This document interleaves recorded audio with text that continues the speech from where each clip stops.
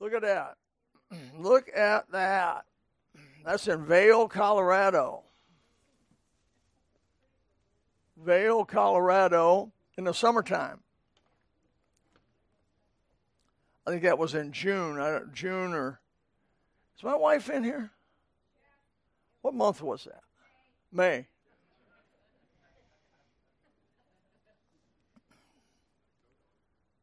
I don't know what that tree is. Dogwood? Dogwood? I had a jacket on. We were going down the main road. I forgot, it was at I-70, and it sleeted for about an inch and a half of sleet. Something was hitting our window, and it wasn't. I said, "That's not rain, man. That's not rain." And it was ended up being about this much ice on the road. I pulled over. Them crazy people, they just whip through. They're just semis going 70 through that. They don't even slow down. I thought, you know what? I read about that stuff. That's 100 car pile up, 100 people die. That's because people drive like they're nuts on these. When it gets snowing and stuff, they act like it's good. Yeah, it's no problem. I did this I've driven in the snow. Yeah, well, the day you die. I was riding with Hal Hightower, evangelist Hal Hightower, now Pastor Hal Hightower, and we going 45 on this old Turtleback Road with about 6 inches of snow on it. And I said, going a little fast, don't you? Oh, I drive on this all the time. Then we hit somebody head on not shortly after that. I'm not bitter, but I'm close. Well, anyway, praise the Lord. I want to talk to you about a subject tonight, about the little survey of 1 John, the tests of fellowship in 1 John. I also want to try to explain some mysteries, what could be considered some mysteries. At least they were a mystery to me when I was a young Christian or a younger Christian. And hopefully can, go through these and maybe give you some enlightenment about that and can help you on it. Tests of fellowship of 1 John. If a man say, I love God and hateth his brother, what is he? Can you read that back there? Is that big enough? He's a liar. Now, this is not Bill Lytell saying this, a preacher saying this. This is the Holy Spirit telling you this. Do you want to be one of those? Jesus said there'd be many. Now, out of 100, what would you consider many? If there was 100 anything, 100, what would you consider 100? Out of 100, what would be many? Let's raise your hand. Give me some numbers. Raise your hand. Don't answer out loud. Raise your hand. Come on now. What would be many? Oh, what would be many? In the back. 90? What would be many? Out. There's always a wise guy in the group right here. Okay, it was $100. And I said, Robert, you can have many. You're going to take $22? Great. You're a cheap date. What? Okay, so what you're saying, you see the numbers, 85, 90, 95, 97, 98, that's right. All right. What would you say would be if there was $100? And I came to you and I said, there's $101 bills. And I said, you can have a few of these. How many would you take? Raise your hand. $4? $3? How many? Boy, I'm surprised the FBI's got any money left. Okay. But 10. That's only 90, you'd leave him. Okay, Jesus in Matthew chapter 7, verse 21, 23 is a well-known, well-talked about, maybe over-preached area, but it's a shocking passage. It's shocking. He said there are going to be people come to him in that day. Many. I don't like that. And say, Lord, Lord, have we not, cast out demons in your name? That's big. Have we not done many wonderful works in your name? That's big, right? And he's going to testify to them, I never knew you. Depart from me, you workers of iniquity. So, what basically happens in that scenario is people think they're saved. They know Jesus. They have done miracles in his name, cast out demons. They have done many mighty works in his name. They've helped the poor. They've done whatever that means. But Jesus is going to testify to them, you knew me. And you knew about me. But I did not know you. Why did he not know them? Because they didn't meet what was required to be saved, which is repentance and faith, with their whole heart. With their whole heart. Okay, so, now it's hard to wrap your mind around that, right? It's hard to wrap your head around that, but it's going to happen. Jesus said, few be there that find the narrow way and the straight way. That's why I ask you about few. I don't know if you, I hate that. That means 3 out of 100, 4 out of 100, 6 out of 100 at the outside. She said 10 out of 100 are going to be saved. The rest are going to hell. So this is big stuff. It's important. These tests of fellowship are important to get in your head. I believe you can know that you're saved. I don't believe that's a Baptist distinctive. I believe it's a Bible doctrine. Are you with me? I'll stand on the book on that. Call me whatever. Call me Nazarene. Call me whatever you want.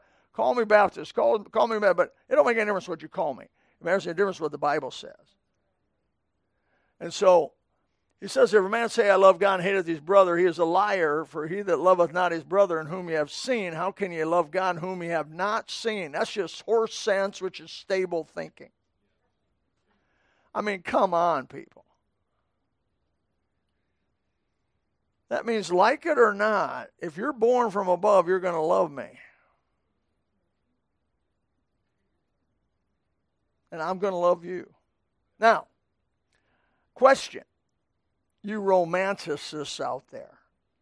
How can you be commanded to love? Now, in romantic love, that cannot be possible. Romantic love is not what he's talking about. If it was, it's not possible. Because that would be telling me, Bill's got to like Jonathan Washer. I don't have to like Jonathan Washer, but I'm commanded to love Jonathan Washer. You can't be commanded on romantic love. I mean, friendship or romantic. I'm commanded to love my wife. In the word agape, you know, it means a committed. I'm committed to her, for better or for worse, in sickness and in health, for richer or for poorer, till death do we part or we murder each other. We're going to stay with each other because we have a commitment, an agape commitment. Now, what I don't like to see, and I don't like to see it, but I see it, as people get old sometimes in a marriage, they don't deal with bitterness, and they don't deal with irritations and problems, and they get where they don't like each other. Have you ever seen couples who don't like each other? They're probably in this room. I'm not looking anywhere. But it's an endurance marriage, not an enjoyment marriage. Now, I determined a long time ago between God and I wanted to enjoy my marriage all the way home. Well, to do that, you got to actually be nice and treat your wife nice, and you got to get right with her, and you got to ask forgiveness, and you got to humble yourself, and you got to be friends with her, right? I mean, you can't just be a overlord, right? Because when you get older, they're not going to like it. She's not going to like you anymore. I want to do things not only, I'm committed. So what I'm getting at something because this is important, because this can be translated, marriage is a parallel to Christ and the church. It's a parallel. And it's not a parallel that we set up. It's a parallel that has been set up in the Bible, Ephesians 5. So, I got to love you. If I'm of God, what should be the mark of a group of people who are born from above? They should be committed to each other. Committed to each other. Now, what's that mean? That means if you're committed to somebody, you're not going to steal from them. You're not going to damage them. Right? Makes sense? You're going to always look out for their better interests. That doesn't mean you're not going to say stuff they don't like, because who could raise a family? I mean, you guys got 4 kids back there. You got 4 kids. You got to say stuff your kids don't like.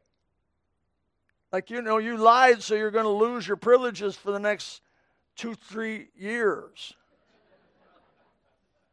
You know that favorite blanket you used to go to bed with? You don't get it anymore. Called the binky. And my son, if you wanted to hurt Troy, is he here tonight, Troy here tonight? If you wanted to hurt Troy, you tell him that when he was a certain age, you couldn't have a banana to go before he went to bed. Man, when you said that, he squealed, he wailed, you thought he was ripping his head off. I mean, I can't have my banana. And it would just be amazing. I started eating bananas. I thought, man, if they're that good, I got to go back to eating them things. I'm never going to get done if I don't move along here. So 3 tests of 1 John. So in reading 1 John over and over and over and over again, you come up with a pattern. You see stuff. Okay, there's a pattern here. There's some stuff here. Here are the 3 tests of 1 John. Do you love your brothers? That was that verse I gave you there. That was just one sample. Do you believe Jesus is the Son of God? When Jesus said to his disciples, Matthew 16, who do men say that I am? They said, well, some people think you're John the Baptist. Some people risen again. Some people think you're Jeremiah. Some people think you're one of the major prophets come back. And, he said, but who do you say that I am? And Peter, of course, he was always at the first, always the guy stepping right up at the front. He says, thou art the Christ, the Son of the living God. And he goes, Peter, flesh and blood hasn't revealed this to you. Holy Spirit's revealed this to you, my Father. Now, it was upon that statement that the church is built, that Jesus is the Christ, the Son of the living God, not upon Peter. It was upon the statement he made. That was the massive rock. The truth that Jesus is the Christ, the Son of the living God, can only be really known by opening your mind, or the Holy Spirit opening your mind to understand the Scripture. As it did in Luke 24 when they were along the road. There were them boys. And so, do you believe Jesus is the Son of God? Do you keep his commandments? How do I know I'm saved? John repeats these 3 times, these 3 themes in his book that I just mentioned. Over and over again, he states these are evidences that you're born from above. Well, that tweaked me when I saw that. I thought, well, I don't want to be one of them guys in Matthew chapter 7, verse 21, 23, for sure. That would be the most horrible thing could ever happen to you, is to think you were born again going to heaven and, get before the judgment seat of Christ, which would not be the judgment seat of Christ, it would be the great white throne judgment in Revelation 20, and think I was before the great I think I was before the Bema seat, and I'm before the white throne. And the people before the white throne are going to be cast into hell in total. And the people before the Bema seat are all saved. Now, some are saved as by fire. Some of their works are all burned up, and they don't have much left, but they're all born from above. Which judgment are you going to be at? These 3 evidences, they do not save. Jesus does. But they manifest the reality of salvation. You'll have these 3 things if you're born from above. You're going to have them. So test number 1, do you love the brethren? I'm just going to give you a few of these verses, not all of them. He that saith he is in the light and hateth his brother is in darkness even unto now. You know what I love about John? He's the most simple Greek. It's the most simple Greek in the New Testament. And when you first learn Greek, you go to the book of 1 John or the book of John, and you begin to translate the book of John or the book of 1 John in Greek, because that's the simplest Greek, little simple sentences. You definitely don't go to the book of Hebrews, and whoever wrote Hebrews was a master in language and played with it like a cat plays with a mouse. That's why people struggle with Hebrews a little bit. He that loveth his brother abideth in light, and there is no occasion of stumbling in him. That's straight up and down. just almost simplistic. He says, if you know that he, and I like this, if ye know that he is righteous, you know that everyone that doeth righteousness is born of him. Little children, let no man deceive you. He that doeth righteousness is righteous, even as he is righteous. In this the children of God are made revealed or manifest that the children of the children of the devil. Whosoever doeth righteousness is not, whosoever doeth not righteousness is not of God. Neither he that loveth not his brother. Now right away your mind's going to go, are we saved by works? Or are we saved by grace that works? Ephesians chapter 2, verse 8 through 10, you don't want to cut it short on verse 9, I believe is where this is talking. We'll go further in this in a moment. So some more verses. Whosoever hateth his brother is a murderer. By the way, Jesus took the law and raised it up. Nobody ever kept the law. And nobody ever became righteous because of the law, because if you offended the law on one point, you're guilty of all. And so the law just was there to bring us to Christ as a sinner unable to save ourselves by any amount of good works, so that grace could be appropriated. Why do I not run to the law? Because I can't keep it and it condemns me, a sinner, unclean, unable to save myself. So I go to Jesus and I say, God, be merciful to me, a sinner. And he goes, boom. You believe that I'm the Christ, the Son of the living God? That I came to die for your sins? You believe that I am who I say I am? I'm going to save you. I'm going to bequeath upon you, birth you from above, and make you a child of mine. I'm going to indwell you with my Holy Spirit, with the Holy Spirit of God, make you the very temple of God. And God dwells. And then you're going to fulfill the things that the Spirit of God does and is, which are these things. And so, this is the love of God, that we keep his commandments, and his commandments are not grievous. So, whosoever hates his brother is a murderer. Wow. You know that no murderer hath eternal life abiding in him. But that doesn't mean that Moses went to hell because he was a murderer.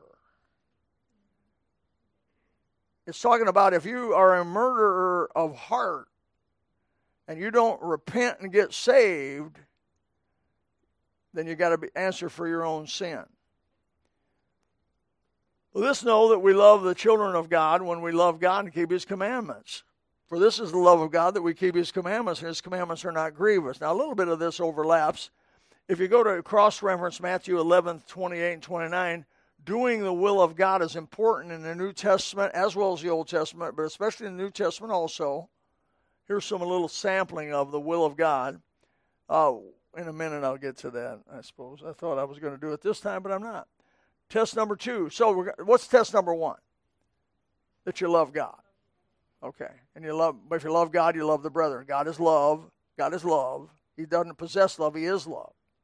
And so we're going to have the Holy Spirit in us. As the Holy Spirit makes sense to me that if the Holy Spirit's in us and God is love, that we're going to love. We're going to be committed to the brothers. Let me tell you, there's a warning in the Bible, a number of places, 2 Thessalonians and other places, Romans chapter 16, verse 17, I think 18, I believe, is that they that cause division. In fact, in Proverbs 6 or so, says, 6 things I hate, yea, 7, they that cause division among the brethren. Division among the brethren is a bad deal. It's really bad. Don't you do the devil's work. You want to be a unifier, not a divider. You want to settle things and make peace. Blessed are the peacemakers, not blessed are the dividers. Now, somebody comes in here and tries to divide us. What do? What are we told to do? We're told to avoid them, mark them, and avoid them. So we're not going to let somebody come in here and create a bunch of havoc among us and destroy the wonderful thing God's given us. We're not going to let them do that. We're going to mark them like the Bible says, hey, you're a divider. We're going to hopefully they repent of that. But if they don't repent of that, they have to go. They can't remain among us because they will destroy and hurt and maim. And we're not going to let that happen. Why? Because we love the brethren.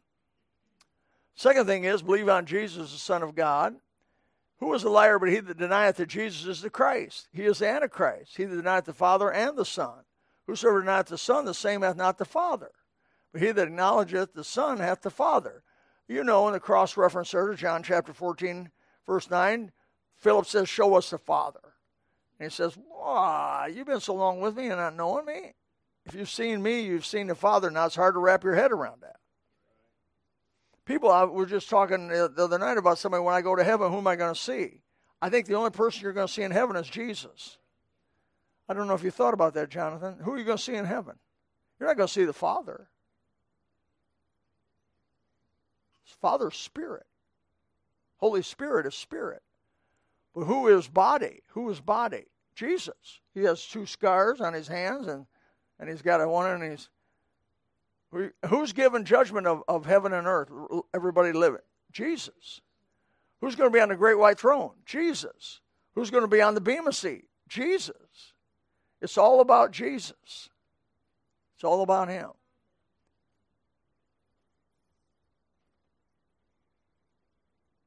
He that believeth on the Son of God hath the witness in himself. That he believeth not God hath made him a liar, because he believeth not the record that God gave his Son. People that deny the Bible, it's a bigger sin than what you realize. Well, I don't believe the Bible's true. I don't believe God's word's true. Then you're basically saying to God, you're a liar. I always tell people it's going to be tough on you when you stand before Jesus calling him a liar. And obviously he's told the truth, because you're going to be standing in heaven at that time, and you're going to know it's the truth. And that's why every mouth, every knee shall bow, and every tongue shall confess that Jesus Christ is Lord, to the glory of God the Father, because that truth is going to massively crush them. And they're going to fall on their knees and say, Jesus, you are Lord, you're Lord. But it's not going to help them at that time. Matthew chapter 7, 21, 23, it's not going to help them. These things I've written unto you that believe in the name of the Son of God, that you may know that you have eternal life, and that you may believe in the name of the Son of God. So the second test of fellowship, the first test of fellowship, do you love the brethren? Second test of fellowship, do you believe that Jesus is the Christ, the Son of the living God? He's the Son of God. You believe what the Bible testifies of who he is. I believe. Help thou my unbelief. Help me. Lord, I believe. He said, if you believe, I'm going to let you have assurance. Baptists are not arrogant. True biblical Baptists are not arrogant about their salvation. God forbid. We're grateful for it. But we are not nervous about it. We believe that God keeps his word and his promise. We have a high view of Scripture. We believe God's word's true. And I go to the Bible and I say, I'm a sinner unable to save myself, and I trust you, Lord Jesus, my Savior. I believe God gives me salvation. He's testified, his spirit with my spirit have testified together that I'm a child of God. My works also have followed that testimony, and consequently, we know that we know him. If we keep his commandments, that's number 3. We know means, I believe that's experiential knowledge there, that the Son of God has come and hath given us understanding that we may know him that is true. We are in him that is true, even his Son, Jesus Christ. This is the true God and eternal life. Now that is a great deity verse, because nobody's mentioned in that verse but Jesus. And how's it end? This is the true God and eternal life. That's a tremendous deity verse. And they're all over the Bible. Christ is God manifest in the flesh. That's what the book says. Test number 3, keep his commandments. Hereby we know that we know him if we keep his commandments. He that saith, I know him, and keepeth not his commandments, is a liar, and the truth is not in him. Now, here's what you don't want to get astray on.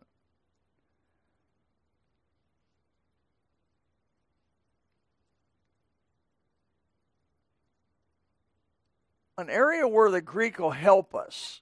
You don't have to know the Greek to know the Bible. But knowing the Greek sometimes turns a light on and helps a little bit in understanding the Bible. The present linear tense means a continual action. And the English cannot show that, really does not show that tense of the Greek well. Doesn't do it well, but it does what it needs to do. And so there's some confusion about that, and I'll get into the verse in a minute where that confusion comes.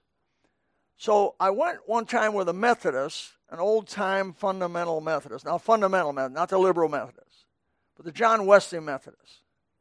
And he told me one time, he says, have you ever sinned? Have you sinned the last 20 years? And I said, yes, I have. He said, you're not saved. I said, what? He said, you're not saved. Bible says it. Took me to 1 John. You're a liar. I said, wow. I said, have you sinned in 20 years? He said, nope. I said, you're a liar. He got furious with me and threw me out. Honestly, threw me out. I said, hey, be angry and sin not, brother. Let not the sun go down in your wrath.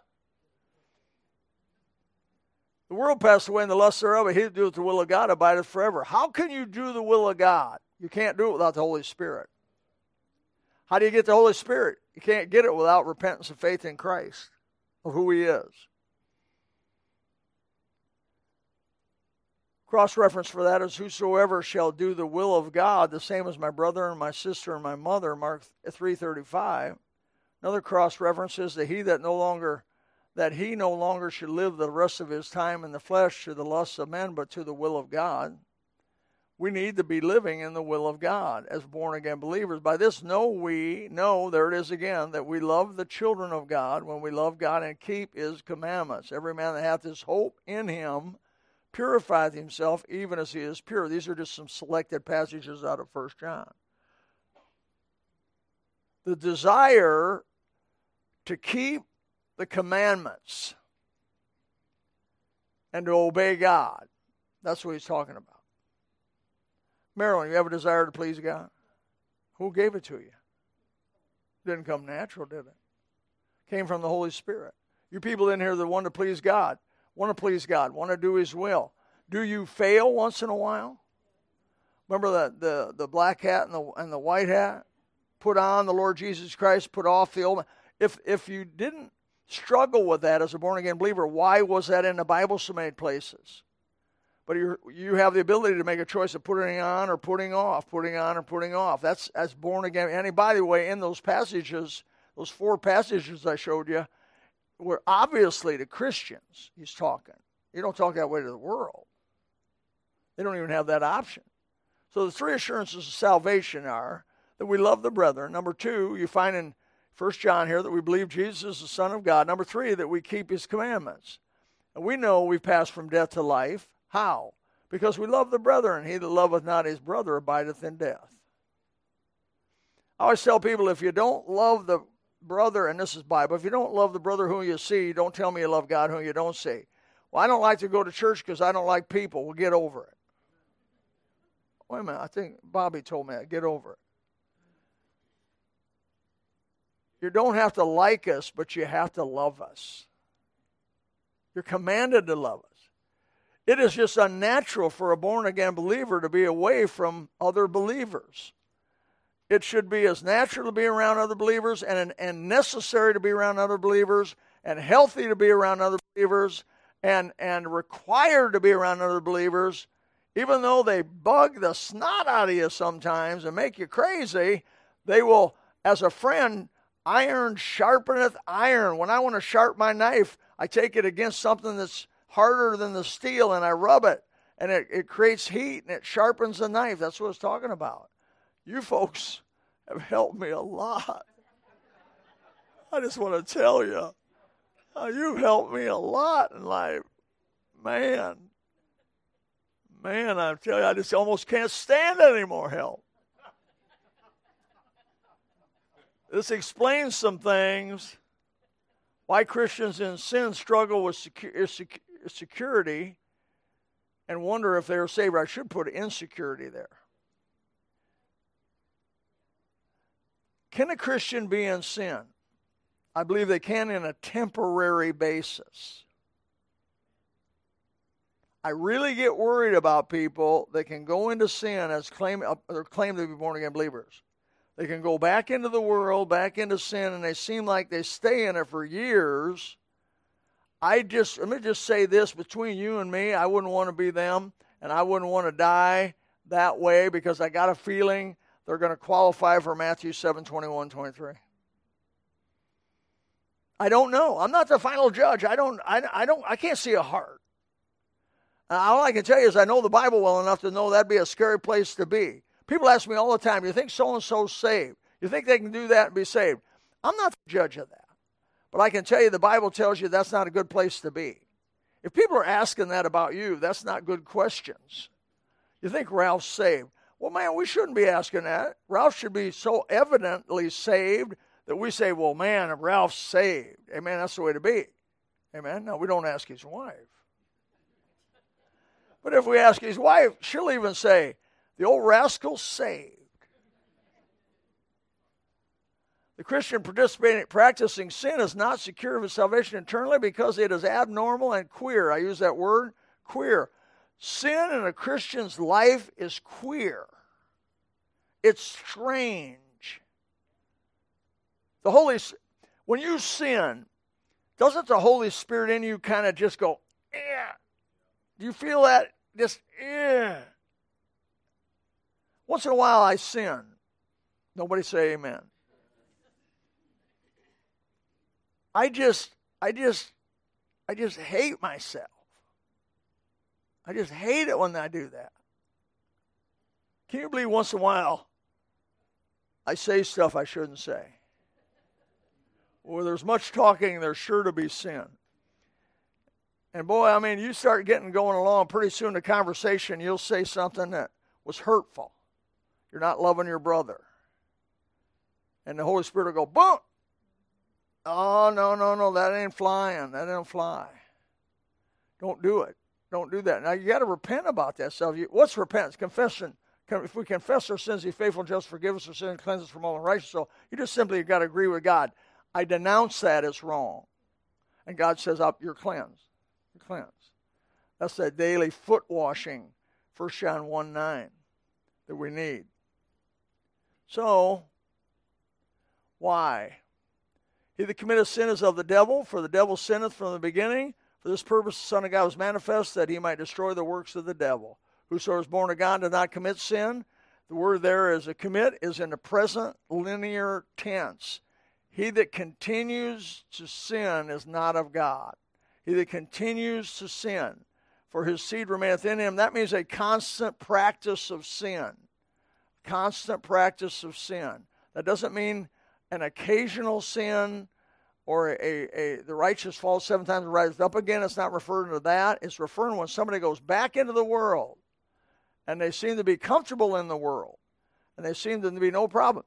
Let me say this, born-again Christians living together really bothers me. Committing active fornication.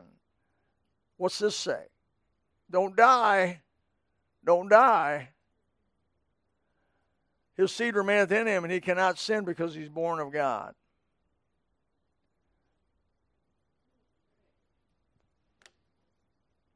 Where was that, Kathy?